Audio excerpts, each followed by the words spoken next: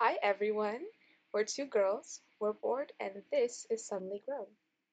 We're in our last year of college, so if you're in your early 20s, finishing high school, or in college and you just want to vibe, stick around.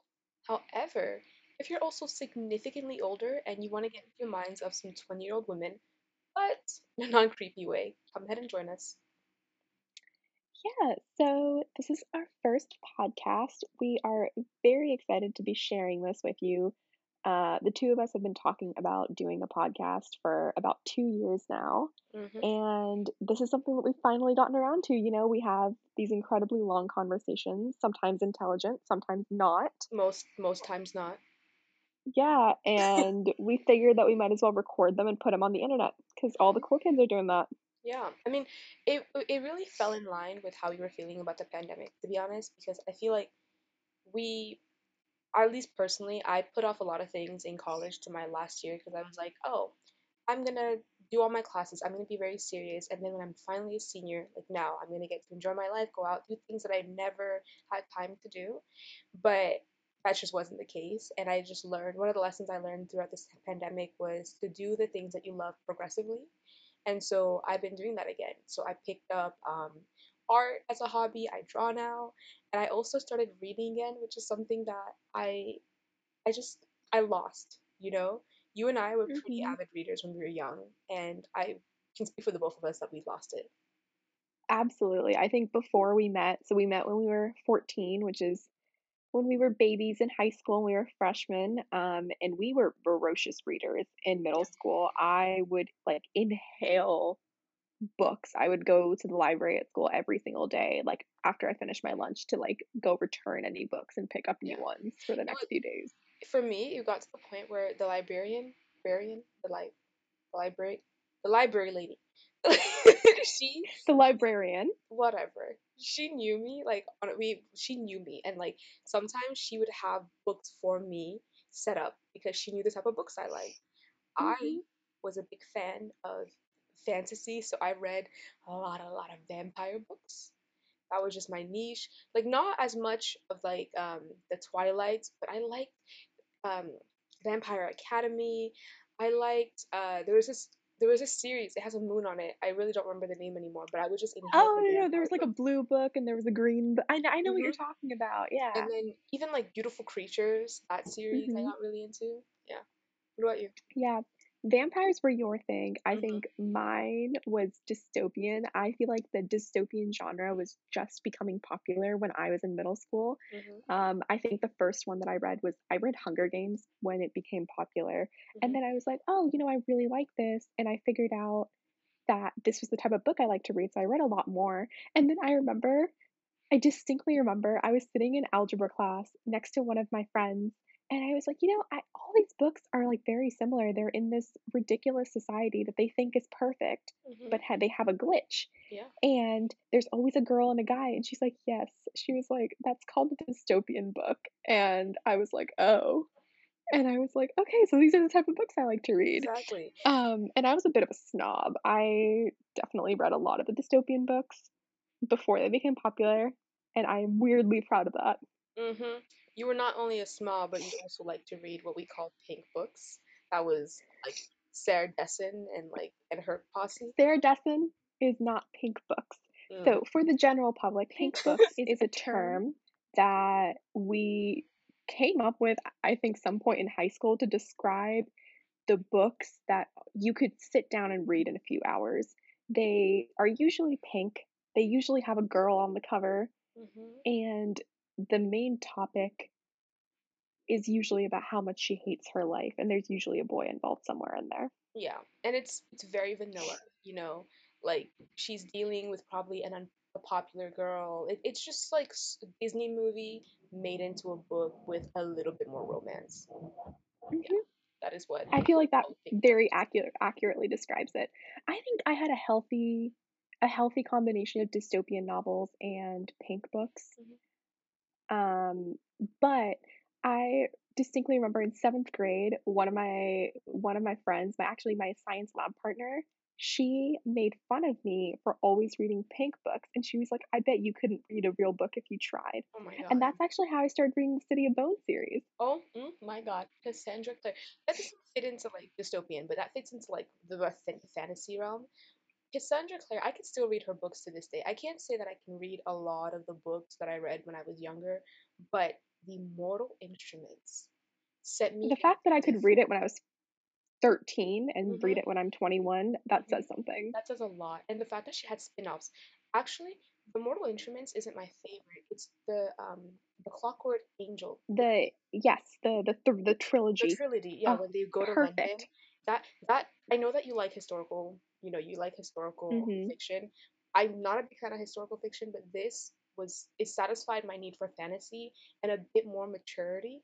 You know, Mhm. and like and which is something that I've been looking for in the past few years as I've kind of like fallen back in love with reading because I kind of felt ashamed of the fact that I would read and read so much fantasy when I was younger, and I felt like as an adult I had to read books that you know were more mature, and I every time I would read in college I'd read things like Michelle Obama's memoir, I'd read The New Jim Crow, I'd read Educated, or The Handmaid's Tale, which are amazing books, but they're extremely heavy. And sometimes you just don't want to depress yourself with a book like that all the time, right? And so I wasn't Mhm. reading a lot. But now I'm going back and finding myself reading like adult fantasy, and I'm vibing with it. Yeah, and I think we were talking about this earlier, but a lot of the books that you're reading now is actually there's a name for that genre. It's called new adult. It is pretty much young adult books, but a little bit more racy, and more Mm-hmm. mature themes. Mm-hmm. And it's called New Adult, and the books are really entertaining. I personally really enjoy that. I feel like anyone who very much enjoyed reading young adult, because I can still read most young adult books, Mm-hmm. except I find it more and more difficult to relate with a sophomore in high school worried about her homecoming date. Right, right. Or, And so however old Bella was worried about a vampire and a werewolf fighting over her child or her. Yeah, yeah, I can't relate. can't relate. No. But do you Um, remember just how crazy we got into that? Like Team Jacob, Team Edward, and now I can't even stand that series. book fandoms were real though, and I feel like they still are to some extent. Because I know you just read a new book, right? Yeah, I believe it's called Siren's Call. I did by Jessica Cage. So I found her on Book Talk because, again, like part of my I'm an adult now, let me read more mature books is I want to read more books by authors of color that have um, characters of color. I it didn't strike me as odd when I was younger that I was reading white books. For some reason, it just didn't seem weird. And then I read Things Fall Apart in the 10th grade, and I was like, wait a second, this is my first time ever reading a book by an African or by a black person in general, and then on top of that, these characters are not white. That's weird. And then after that, I read like books by Chimamanda. Afterwards, I read Americana, and I started reading her books. And now I'm reading fantasy by Jessica Cage that falls into that like that satisfies my need for an imaginary world that is just so strange. And like I love mermaids. Mermaids. You know that my favorite like Greek god is Poseidon, right? Just because like the water. Oh, absolutely. Yeah. Yeah. And so this fits like my love of water and also characters that are black and an author that is black. And I just feel like I'm supporting her. And I really like that. Have you been reading books by authors of color? Yeah, so this is also something that I grew up reading, I guess what you would call white books with white protagonists. And it's not even something that I thought was off. Like, I never questioned it because I just was like, oh, I live in America. I'm a person of color living in America, and I Mm-hmm. just will not see representation. Mm-hmm. And so I never really expected it. So anytime I would see like an Indian character or they'd eat Indian food, I'd be like, "Oh, look at that," Mm-hmm. and that would fulfill me. But I think similar to you, I during quarantine spent a lot of time on the book side of TikTok, Mm-hmm. and so I did get a lot of recommendations for not just books by people of color, but actually books written by people from South Asia.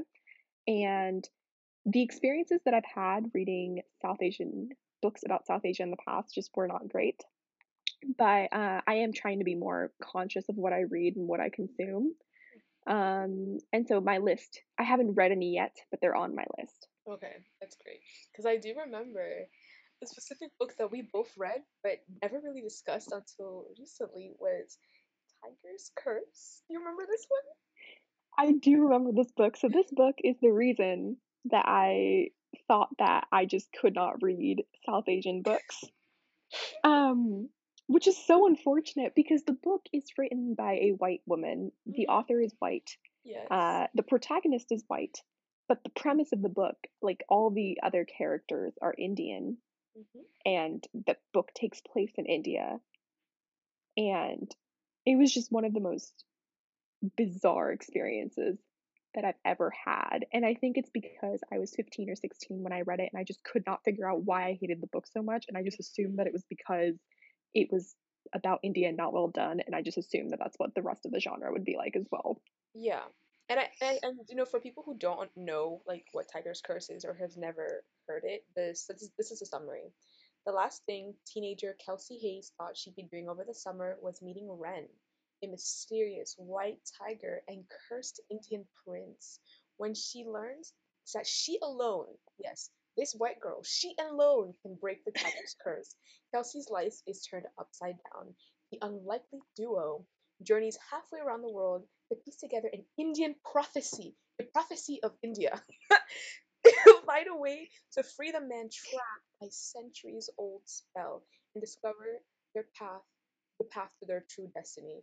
And like there are not one but two, there are three Tiger's Curse books. And the best It part is a is trilogy. it is yep, it is a trilogy. And And it's like there's a there is a love triangle. Like there is not one tiger, there are two two tigers. They tigers. are brothers. And Kelsey flip-flops between them like the main character would in any good love triangle. Why do they always have to be brothers too? Like, don't you have respect for family? That's just some nasty. Mm-mm. I think it's because, at least in this case, the brothers didn't really get along in the first place. And so what? That does not mean you get to go sleep with someone's brother.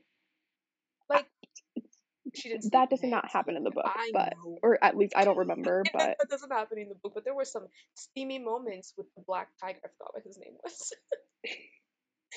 But but yeah, the book was, it just made me so uncomfortable. And I think to characterize it perfectly, somehow this book has 4.06 stars on Goodreads. I judge all books by what is seen on Goodreads now.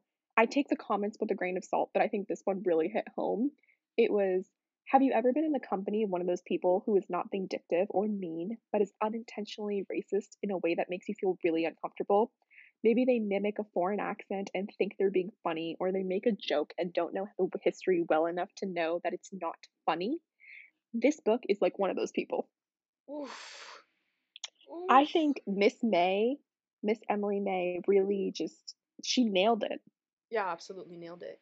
Like that was also when I read that book, that was also like one of my first few encounters with India as well, right? And so imagine somebody, and I think that authors have to be very careful when they do this, when they introduce characters of color or they want to talk about a culture that they might not understand, because that might be their exposure that they're giving to certain people, you know? And for you, it Hmm. turned you off of books with Indian For me, it characters. turned me off the genre. For you, you are fortunate that you have a best friend who is Indian and shut that down really quickly. Like I would come to But you like with that in Tiger's Curse bull. but imagine you lived in the Midwest somewhere and you randomly picked up that book and I know. your name was like you were blonde and your name was Samantha Oh and you God. picked it up and you were like, so this is what India is like? Right. And it's really not to make fun of any blonde Samanthas. I'm sure y'all are fine. But it's like that is what happens sometimes because the interactions that you have with something that is not in your environment that you don't have access to, that is what's gonna stick by you. You're gonna think all Indian dudes are red and they're all tigers. And not to I'm not dismissing this book. I am I sure am. the author had a reason to write about the Indian culture. I'm just very curious as to why she chose to write about a culture that's so different. Mm, okay. Um, All right. Fine. We can play devil's advocate. advocate with Because Taylor she Swift. does have a white protagonist, right? I And know, so so I'm she can. curious why she chose to write this book in a situation, or like just in an entire, like the That's true. entire book pretty much takes place in India. So I'm curious why she chose to write it in a different culture. Like, did she go to India and fall in love, or My did she question do an is, eat, pray, love thing? Did she read about it?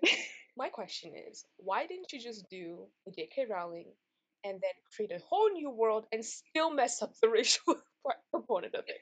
Like, she could Yeah, have also done that. she could have done that. Yeah, I think we'll just leave this book where it is. I read it a few years ago. If you want to laugh, you can absolutely go read it. Absolutely. Just please note, it is not an accurate portrayal of India Mm-mm. or Indian food or Indian men. I was out here thinking I'd find myself a rent. All right. But honestly, I'm very serious though about like the J.K. Rowling comment I just made. Like, I I think both of us, we're Hmm. Harry Potter lovers. I'm to the, Absolutely. what person have you met that isn't a Harry Potter lover? I have yet to meet someone who doesn't love Harry Potter.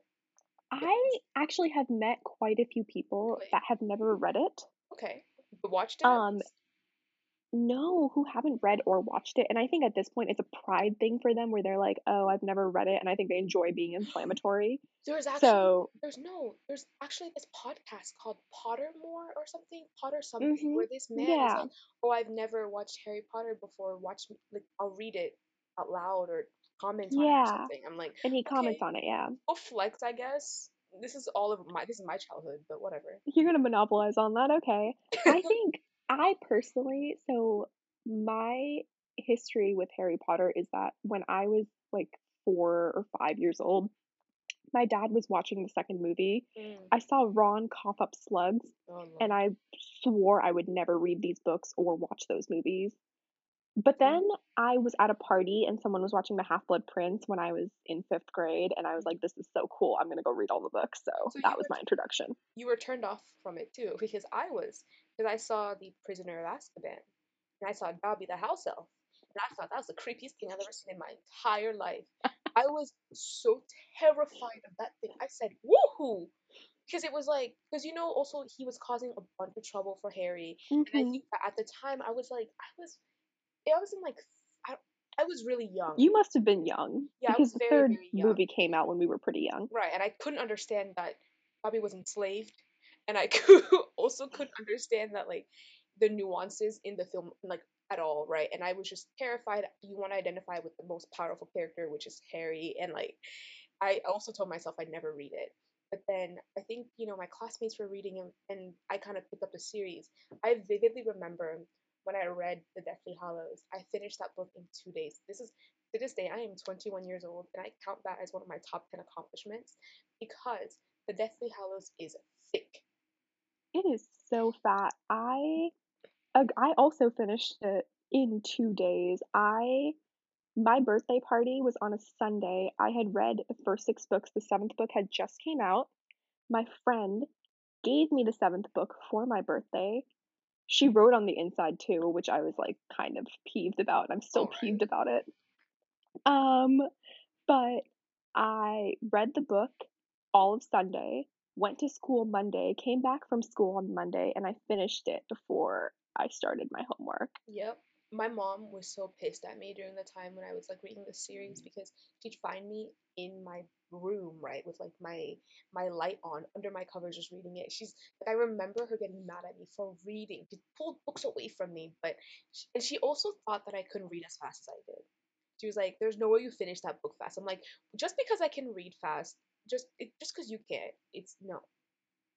Okay, it's not even that, it's just that we have absolutely no reason to lie. You and I both Right. hate rereading books. That's true. And that's I only reread a book if I, like, love the book. And that's what I was annoyed with myself as well because I read that book way too fast and I maybe I can reread it now because it's a good I don't know more than 10 years since I last read it, but I hate rereading books because I already know what happens, so I skip to the juicy parts, you know? I actually This is something that's changed over time. So I used to hate reading books, Hmm. and if a book isn't good, it's not worth my time. I definitely will not reread it. But if I enjoy reading a book, I will reread it again and again. And again and There is again. actually a book by Sarah Dessen that I read at least once a year. I've been Really? reading it at least once a year for the past 5 or 6 years. Oh, which one is it? It's Lock and Key. I don't know Oh my why. I just god. really Oh enjoy my that book. god. That's like I her like read it. most basic book in the entire world. I'm not I knocking Sarah enjoy the Dessen book. over I here. don't I know what to tell you. oh my god. I read serious literature as well. Okay, I know you do. I know you do. You read your pink book. Read your pink I read my pink books, but I have a healthy balance. book. How do we though? How do we feel though about like talking about Harry Potter? How do we feel about the recent conversations that we're having with J.K. Rowling? You know, about the way that she incorporates race into her books. Yeah, I think so. I am not as informed. I know that there's a lot of allegations regarding the way that she approaches race, Hmm. which I absolutely agree with. I think the way that a lot of the people of color are portrayed within the Harry Potter universe is not, it just does not do them justice Hmm. within the books or within the movies. I'm Hmm. kind of personally more upset about the movies because it wasn't J.K. Rowling sitting there with a pen and paper and maybe her publisher looking over it. It Hmm. was an entire team of individuals who saw that being put into on the big screen and being like, "Oh, this is okay for us to put out for general consumption." Yeah, because I think the points of contention was like Cho Chang, right? Because of her name, and there's also 2 like last names. two last names. And I didn't even notice this until someone on TikTok mentioned that in the Potter universe, there is literally Severus Snape, Albus Dumbledore, all of these names that are very imaginative. Yet, when you Mhm, have one Asian character, actually three Asian characters, right? Because there were the Patil sisters, and then there was Cho mhm, Chang. You could have given the Patil sisters completely made up names. You could have. mhm. You didn't have to give them Indian names for them to be Indian. You didn't have to do No. that. Or Cho Chang. Like, come on, bro. Like that's a lot. And I think even with Cho, there's this discourse going around of the fact that like Harry had a bit of like romantic situation with her, a bit of intimacy with her, and then dropped her for a white girl. But I'm not exactly sure if that is truly the intent that was made because there are beliefs of this like that oh you'll play around with a girl of color but then ultimately choose a white girl. But I think that might Mhm. be a stretch that I don't know. I haven't reread the books enough to be able to see that as the problem. But I think the main point of contention was her name. Yeah, and this is obviously just a conversation of what we've read and heard in the past few months regarding this. I personally have not read the books in a good 10 years. I don't think you have either. Mm-mm. So we're not speaking from our personal observations. Yeah, and if I'm being Um, completely sorry, yeah, no, go ahead. and if I'm being completely honest, I wasn't reading it. I was really only reading the books for the duo, right? And this what Harry Potter came out in the 90s, right? The early 90s Yeah, is when the it came out. J.K. Rowling wrote these books a good 20 years ago, and Hmm. back then, I'm not gonna lie, I would not expect a white woman to Hmm. include people of color in her books and do them justice. I I would not just expect I would not expect that from a white British woman. Remember, these are the OG colonizers of the world. You really expect them to be understanding about racial justice and inclusivity? Mm. and I think the push to include diversity within popular media, it's actually a very recent movement. Yes. And the push for representation is also a recent movement, and I absolutely understand why we need to see that because only once we shove it into everyone's faces will it become normalized. Oh, But absolutely. I think this just was not the standard back in the 90s. So I think to some extent we can accept at least the books as a product of their time. And I think the best we can do is to hold J.K. Rowling to a higher standard with the not just her tweets, Of but course. the literature that she posts Absolutely. starting The now. rest, yeah, all of the books that she's written, like after Harry Potter, we have to hold her accountable for. Mhm. heard that there are many more transgressions apart from just like the racial ones as well. But Yeah. that poses, because I remember a lot of the media I consumed and a lot of the books I read that were a bit older, I didn't expect them to do that. And you have to remember, like, for example, the shows from the early 2000s or even late 90s, like the women were predominantly white, they were very skinny, just the standard was not what we see today. And No, absolutely not. is it unfair to say that I hold books and movies and TVs to a different standard, right? For me, when I see a book, I feel like it's more intimate than a movie is, Hmm. you know? I think with books, it's just it. So we talked about Harry Potter and we talked about the Tiger's Curse, and we can see it right then and there. When a white woman goes to write about people of color, Hmm. she does not have personal experience. There's a reason that the first rule of writing that we are taught in school is write what you know. Hmm. They very clearly, unless they are so embedded into that culture and have such a thorough understanding of that culture, they cannot accurately portray people of color and they cannot do those characters justice. So I would not expect them Hmm. to include them in their writing. I don't think we should expect them to include them in their writing. Like, if someone from, say, Forks, Washington wants to write a book about Forks, Washington and only include white people, more power to them Yeah, because I would rather they do that than include people of color and be either intentionally or unintentionally racist in the process. yeah. And that's completely different from movies and TV shows because there are whole production teams that go into making sure that like you produce something that is good, right? Because I mean, Mhm. I think we've seen in the last couple of months with the push that, you know, TVs and movies have to include people of color, and you see them on screen, but you don't see them in like the you don't see them as directors, or you don't see them as writers. You don't see the people that are making the decisions. Ultimately, also have to Yeah, be people of color. absolutely. Like the controversy surrounding the latest Mulan movie that just Yeah, came out. absolutely. Like, and they're first the fact that it's in they used it was a film at a Uyghur camp, I believe, or It yeah, was filmed in a city that had a Uyghur Uyghur camp, I camp. believe. Yeah, Yes. and then on top of that, that no Asian American people were at the table making the decisions about this film. None at all. Hmm. It was basically white people interpreting Asian culture all over again, which is what Disney has already been doing with all of their movies, like The Lion King, Aladdin, Aladdin, Aladdin, and even the Mulan that we. I mean, I love Mulan. I'm not even gonna lie, but Hmm.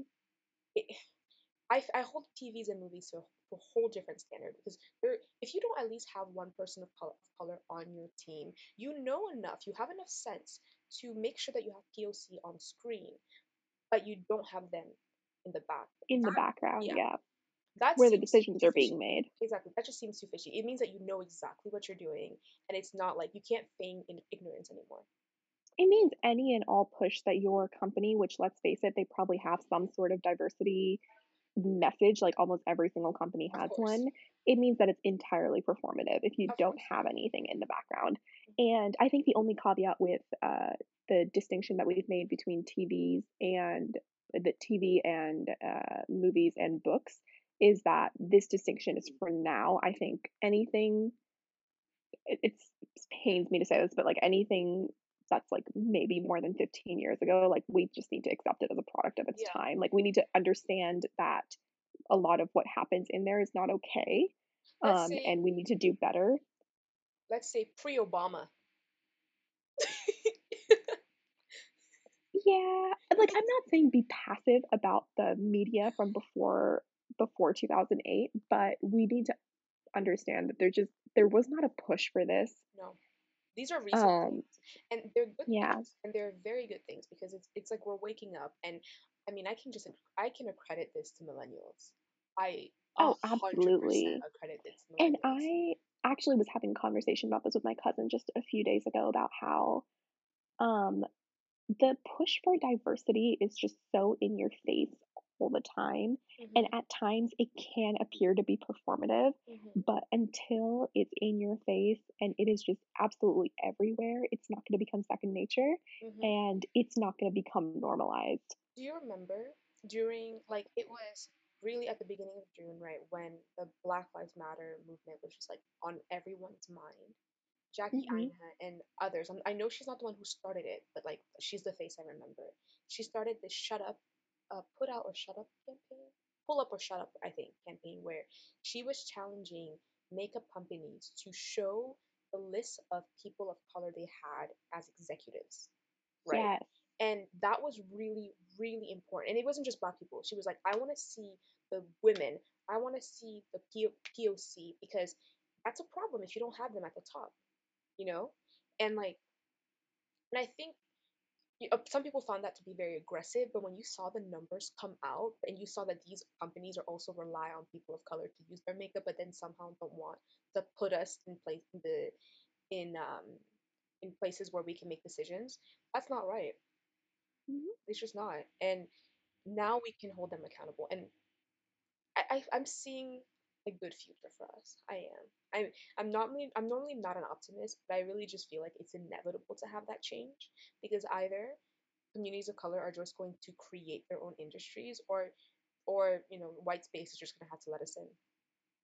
Yes, and also the percentage of white people is decreasing relative to the number of Very people of true. color. Very true. Especially when you take, at least like in America, when you take into account the number of immigrants that are coming. No, Hmm.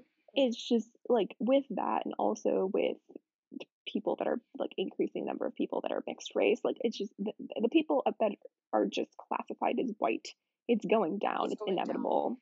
I mean, and also it's important to understand that this is inevitable just because of the fact that America runs on immigration.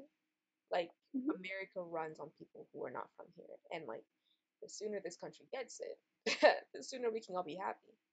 Mhm. You know? And that's not to say there aren't barriers for people of color No, and that there 100%. aren't very serious issues affecting them. I just think that at least in terms of diversity, I think there's a lot of work to be done, but I am optimistic about the About where direction it's going. in which Yeah. this is headed. Yes. Like, okay, I started watching this show Girlfriends on Netflix. A lot of people grew up with it, but I was too young when it came out. It came out in 2000, right? So it was not a show that Mhm. I could have watched.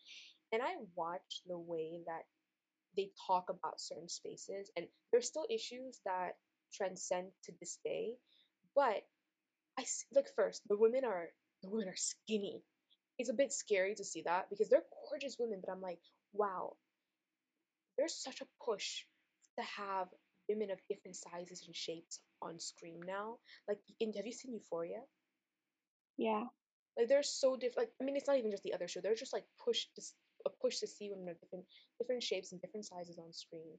And there's also like the main character. She works in a law firm, right? And for example, that in that law firm, they didn't let her have MLK Day off, and she has to fight Mhm. for that. And just the language around racial equity and diversity and everything, it just wasn't there in like the 2000s. And so I feel like when people are thinking that it's bleak and that nothing's happening, change is happening. We might not see it, and it's not happening as fast as we want it to be, but we're getting there. We're getting Mhm. there. And like again, thank our millennials. Do you do you remember how we used to not consider ourselves millennials? Absolutely. I think when we were in high school, a lot of the rhetoric surrounding millennials was those articles about stop buying avocado toast and maybe you could be able to buy property. Ooh. That still hurts. That actually still hurts. And I think, I mean, because what are we? We're not exactly millennials. We're born in 99, right? We're We born are. in 99. We're not millennials. We're not Generation Z. I think depending on who you ask, they would lump us into one or the other. Hmm. But growing up, like at least in high school, we hated being called millennials. Yeah. And we are definitely not Generation Oh, Z because we absolutely just don't not. have that sort of chaotic energy. We don't. We're not about to burn buildings down. Like, we just don't have that. But at the same time, I feel like we're becoming more and more millennial-like as we grow up, right? Absolutely. It I think makes we sense. sympathize with them a lot more as we get Yeah. older because I think when we were in high school, a lot of the first of all, we didn't understand the concept of nuance. Mm-mm. We really did. And on top of that, a lot of the issues that millennials get the most like, I guess, clap back for, Criticism for, yeah. the most criticism for is for it has to do with legitimate issues that you don't really feel until you are become on your way to becoming an adult. Yeah. Like student loans and job searching and whether or not you're going to go to grad school. Like those are all decisions that millennials were making when we were in high school, and we were all like, "That I don't understand it. I don't Why understand why can't they it's just pay their taxes and go buy right. a house?" I don't understand why that's so stressful. And it's like, Hmm. well, when when boomers were buying houses and going to college and everything, it was significantly cheaper, and it Yeah, was like it wasn't as hard to get into college. Not that it didn't work. It's like I feel like when older folks hear it, they see it as like you're invalidating my accomplishments, and it's not that. Just understand that like the world absolutely has not. changed. Yeah, the Hmm. world has just changed, and it's harder now. Like, do you know, in high school there was so much push to let my parents to let have my parents let me do sports or clubs because they didn't understand why I had to sell myself with all these extra things. And that also Hmm. could be because they're not from the US, right? But we have we have to do so much more than the people that were came before us to be have To go things that to a they have. state school, Right, to go to a state school. it's I'm like like, literally just the barrier for entering a state school is so high, um, that if you I could not even imagine what it's like for a private school. exactly. And so I feel so bad for our younger siblings that are coming up right now because it was already really hard when we were applying, and the stress was real. The stress was absolutely real. And now it's like, now we're thinking about grad school potentially, and for me, med school. And I'm like, all right, $200,000. Who wants to pay that for me? So, like, what it means to be an Mhm. adult, though, because the issues that millennials were dealing with, I'm like, all right, this is the process of adulting. This is a process of growing up. And I think that is really what we wanted our podcast to be, that hazy space between not exactly being a kid anymore, not relying too much on your parents, but what it meant for us to be adults. Like, for us, being suddenly grown was, I don't know, we came up with the podcast name on the fly, but it just stuck. It felt Oh, right. absolutely no. I think it pretty much encompasses the fact that we're not adults. We are pseudo adults. Mini We adults. are treated and expected to act like adults when it is convenient for those around us. Our parents. Um, yes, for our parents, especially during the pandemic. You are living at home with your parents, and I moved back to live at home with my parents during the pandemic as well. And it's definitely, I sometimes feel like I'm back in high school. Oh, absolutely. And we are treated like we are 12 years old, except when they need us to act like adults. Oh yeah, as in Um, go to Costco and buy booze. yes. Yeah, yeah, And it's like, it's an interesting place to be because especially I don't think there's any other time in your life when you feel this disconnect between what your actual age and what you're treated like. yeah, and especially when I'm comparing my life to other people my age. Like one of our closest friends is getting married. We are literally the same age, and next year she's married. We're bridesmaids at her wedding. What? Yeah, like a few days ago, we were talking about what dress we are like what we were talking about the different shades of blue. There's like 400 different shades of blue Right. available at one bridal salon And I'm because here like, and I'm here like, it's okay, like this is the middle. This is where we're at. Like our friend is out here talking about marriage, but yet I have a friend who doesn't know what a 401k is and who doesn't know like what credit scores are, right? And like, but we're not at either stage. We're smack in the no, middle. we are solidly in the middle. I feel like we are doing well for ourselves. We understand the concepts of what it's like to be an adult, but you and I are also mentally sometimes choose to be 12 years old. Yeah, So it's it's fine to be fine. 12. And I think it goes back to the idea of the standard of adulthood shifting, right? Because I remember Hmm. when I was in high school, I used to think that being 16 was so fly. I'd get a car, I'd be driving everywhere, I have all this freedom. And then I turned 16. Because in popular media, we Yes. see you turn 16, your parents hand you the keys to a shiny red car, and Hmm. you go pick up your friends and you go get burgers or milkshakes or whatever. And then In reality, you go you to the go to beach. Costco. Yep. Your mom requires you to get your Costco membership that you have to pay for, and you drive to Costco in a blue minivan and pick up said groceries. That was my experience. Yes, mine was a little bit different. I drove a gray sedan, but I pretty much just became a chauffeur. Like the day I turned 16, I became a chauffeur to my little sister. Exactly. And then when we turn 18, we're like, all right, 18 is adulthood. You're legally an adult. You can get tried as an adult. This is the time, real respect comes. Great. But then you realize you can only buy a lottery ticket or whatever. You can't do anything at 18. Mm-mm. I was a senior in high school when I was 17 years and 364 days old. I was still a senior in high school And it's when the weird. day I turned 18. It's weird because you go from having to raise your hand to go to the bathroom to all of a sudden having to know how to manage student loans, knowing how to handle yourself in college, handle your life at that point. It's like there The is no summer transition. after, absolutely. There is no It is a transition. very difficult transition. I think it was cushioned for us Hmm. because we have the support of our parents. Yeah. And let's face it, we are women that are also children of immigrants.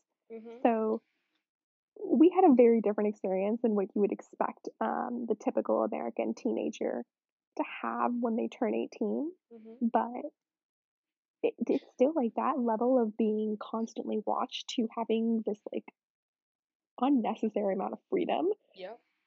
was it was Was unnerving. But I surreal. definitely did not feel like an adult because I feel like all of that new responsibility, it just hit you so hard that you felt like you were drowning. And I feel like adults are cool and calm. They know what they're doing, right? Okay. And then you turn 21. Is that adulting then? Is that when you're finally an adult? No, now you're just like an adult that can drink legally. Yes, legally drink. But you still don't have anything. But then no, no, no, no. I think what it is when you turn 26, then you're a real adult because you get kicked off your parents' insurance and you have to fend for yourself. That's true. At that Hmm. point, you have to have life figured out Exactly. because if your parents are still if you're still on your parents' health insurance, you got nothing. So this is my problem though, because at that point I will be smack in the middle of med school, so you might need to claim me as a dependent. Just letting Yeah, you can just go from being a dependent on your parents' you. taxes to being a dependent on my taxes. Um, I don't even know if I can claim another adult as a dependent I don't think you unless they're can. my spouse or something like that. Oh, Hey, maybe you can get married. Maybe that's the solution. get married to you? Are you proposing to me? Not to me, but to someone Okay. else. I love the rejection. She said it so quickly. There was no transition. I'm cute. You guys might not be able to see me, but I'm very cute. You don't Very sound cute. it. Well, thanks a lot. But like in all honesty, I think where we're at right now is we're trying to figure ourselves out. And I feel God, that sounds so cliche. Ugh, but it's the We truth. would have 17-year-old us would have mocked us so Oh hard. God, I'm figuring myself out. That sounds I'm so just cliche. taking the time I need to figure out my next steps. Ugh. But it's the truth. I think they're cliches because they're true, right? They're cliches because they're true. We're figuring ourselves out, and we're seniors in college. I'm going to go to med school in 2 years. You are going to get a job this year to then, pay for our lunches until I have money to return the favor. But Yeah, honestly, absolutely. I'm going to pay for our lunches and I will be keeping very close track of them with interest until you become a rich doctor, at which point the tables will turn. absolutely. But you know, this it's as much as we can complain about being treated as kids or adults from convenience sometimes. I think that we're absolutely lucky to have the families and like the support system that we've had, and this pandemic has made that so much more clear, you know. Absolutely. We are so fortunate to be quarantining with a support system. Like you and I are so fortunate that we get to stay with our families Hmm. and not go insane from living alone. Because I know so many people that are staying alone and Yeah, it's just difficult for them it's to so not isolating. interact with anyone. Hmm. And on top of that, should anything happen to us, we have access to healthcare. We have access to good food. In we're not lacking in any major way. And as much as we love to complain about any minor inconveniences, but they're all first world problems. We Oh, are absolutely, fine. we're fine. We're just growing. That's it. Yes, That's it. they're growing pains. Oh God. Stop with the cliches, please. Stop. But thank you guys for listening to our rambling. This was our first official podcast. I hope you stick around and listen to the other ones. We are really nervous and we hope that you can vibe with us in the future. Yeah, so if you made it this far, first of all, I applaud you, Yeah, but thank you so much for lending us your ears, and we hope to see you next week. on Suddenly Grown.